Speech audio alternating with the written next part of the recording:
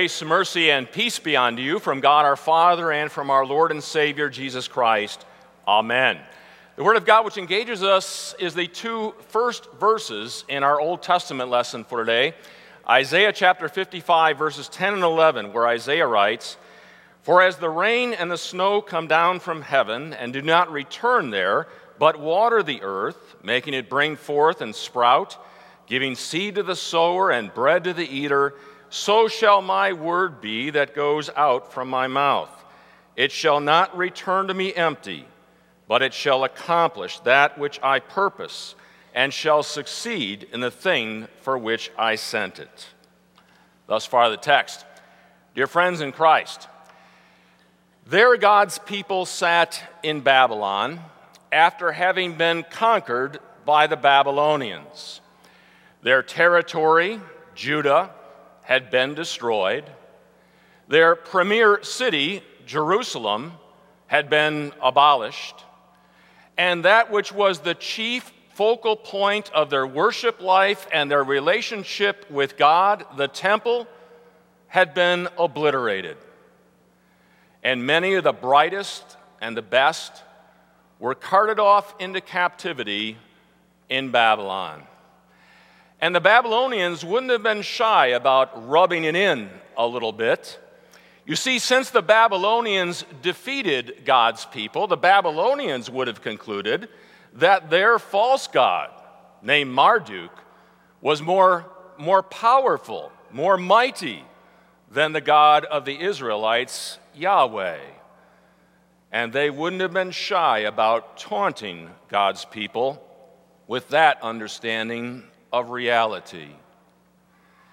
There God's people sat in Babylon, and all that they had is the Word of God. It was a Word of God that in many cases was written more than 100 years before they would find themselves there in Babylon. A Word of God written by prophets like Isaiah, who wrote our text for today. It was a Word of God that promised a restoration for God's people, a word that promised a return to Jerusalem, a rebuilding of Jerusalem, a rebuilding of the temple, and a feast of salvation between God and His people. But how in the world was that going to happen? Things weren't looking very good for God's people at that point. And you couldn't blame God's people for being disheartened and discouraged, perhaps some of them even succumbing to the taunting of the Babylonians. All God's people had as they sat there was the Word of God.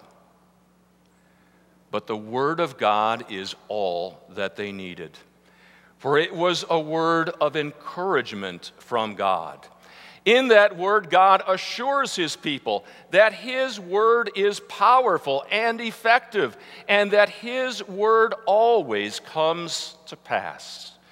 God compares His word in our text to the snow and the rain that come down from the heaven and do not return, but produce an abundant harvest of seed for the sower and bread for the eater. And then God says, "So shall be my word that goes out from my mouth. It shall not return to me empty, but shall accomplish that which I purpose and succeed in that for which I sent it." It's as if God is saying to His people there in Babylon, my word is all that you need, because my word is sure and certain and always comes to pass. And so it did for God's people in Babylon. God raised up a ruler, a Persian ruler named Cyrus, whom God names by name in the Scriptures more than 100 years before Cyrus ever ruled. God works through Cyrus and the Persians to defeat the mighty Babylonians, and a year after Cyrus begins his reign, he issues the Edict of Cyrus, which says, guess what? God's people can return to Jerusalem, can rebuild Jerusalem, can rebuild the temple, and can worship the one true God back home in Jerusalem once again. God's word was all that those people had as they were there in Babylon, but it's all that they needed. And so here we sit in 21st century America, and like God's people in 6th century BC Babylon, all we have is the Word of God. And like God's people in 6th century BC Babylon, we can become discouraged and disheartened at times. It seems in our society, in our culture, the Word of God is getting pushed to the side more and more with each passing year. In fact, the court cases, some of them and some of the legislation, fly in direct opposition to God's Word and His will. And we as Christians who derive our perspective of life from the Scriptures are often marginalized or trivialized, said to be out of step with the times, living in the past, not sophisticated enough for today's world. You can't help but think that we too, at times, as Christians who derive our perspective from the world, from the Word of God rather, can become very discouraged and disheartened at times. Like God's people of old, all that we have is the Word of God. But that Word of God is all that we need. For that Word of God is powerful and effective. It always brings to pass that which it describes. At the very creation, God simply spoke the word, "Let there be," and things came into existence that had not existed previously. Jesus Christ simply spoke the word, "Lazarus, come forth." And a man who had been dead and in a tomb for 4 days came walking out of a tomb. Jesus Christ simply spoke the word, "Be still." And the wind and the waves on the Sea of Galilee were silenced. And remember that encounter that Jesus had with that Roman centurion, that commander of 100 Roman soldiers, who said to Jesus, "I'm not worthy to have you come under my roof, but merely say the word, and my servant will be healed." And that's exactly what happened. All that we have is the Word of God. But the Word of God is all that we need, for it is powerful and effective and always brings about that which it promises. But there is no better example than that Word of God returning to the Father anything but empty than the actual Word of God incarnate, Jesus Christ. Way back in Genesis 3, verse 15, God promised a Savior there in the Garden of Eden after Adam and Eve had sinned. He promised He would send forth one who would crush the head of Satan. But then for hundreds and hundreds and hundreds of years, actually more than 2,000 years on the conservative side, all God's people had was the word and promise of God. And that's all that they needed. For as Paul writes, when the time had fully come, God sent forth His Son, born of a woman, born under the law, to redeem those under the law. He came not to do His own will, but to do the will of the Father who sent Him. And that will was not that He should be served, but that He should serve and give His life as a ransom for many. And that's exactly what He did on the cross, paying for our sin and the sin of the world with His blood and with His life. In effect, crushing the head of Satan and his ability to condemn us.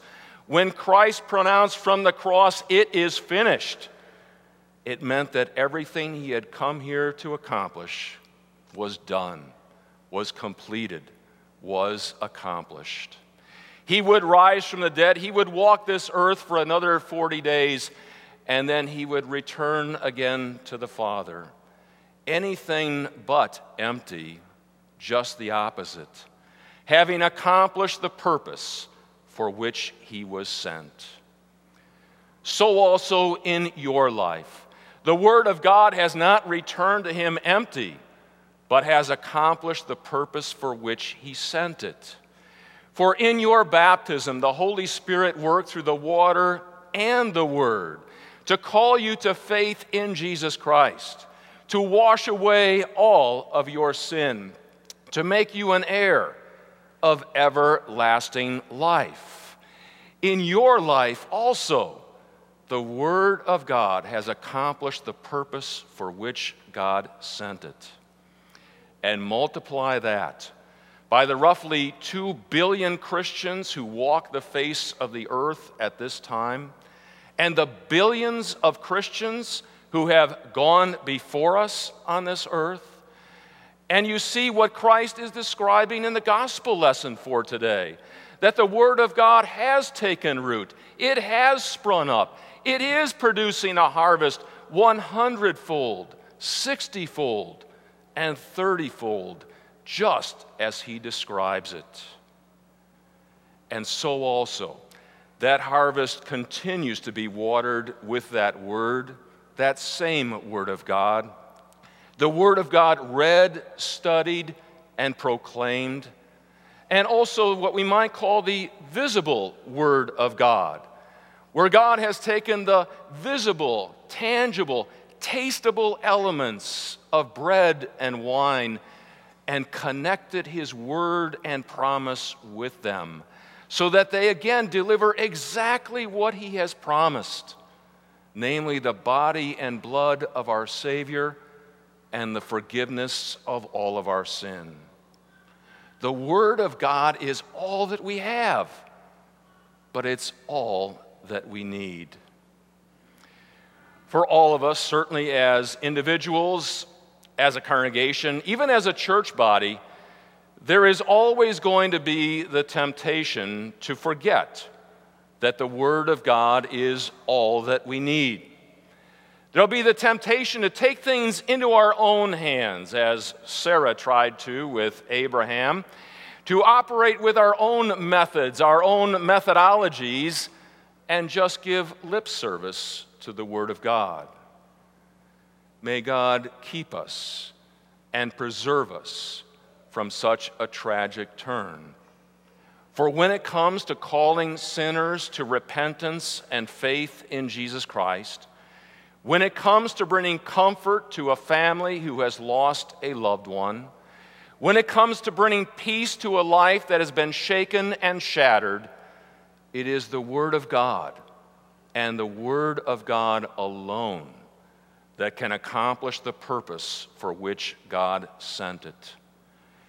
May God keep us steadfast in the faith and in the practice that the Word of God is all that we have, but it's all that we need. Amen. And now may the peace of God that passes all understanding guard our hearts and our minds in this one true faith unto life everlasting. Amen. We stand to confess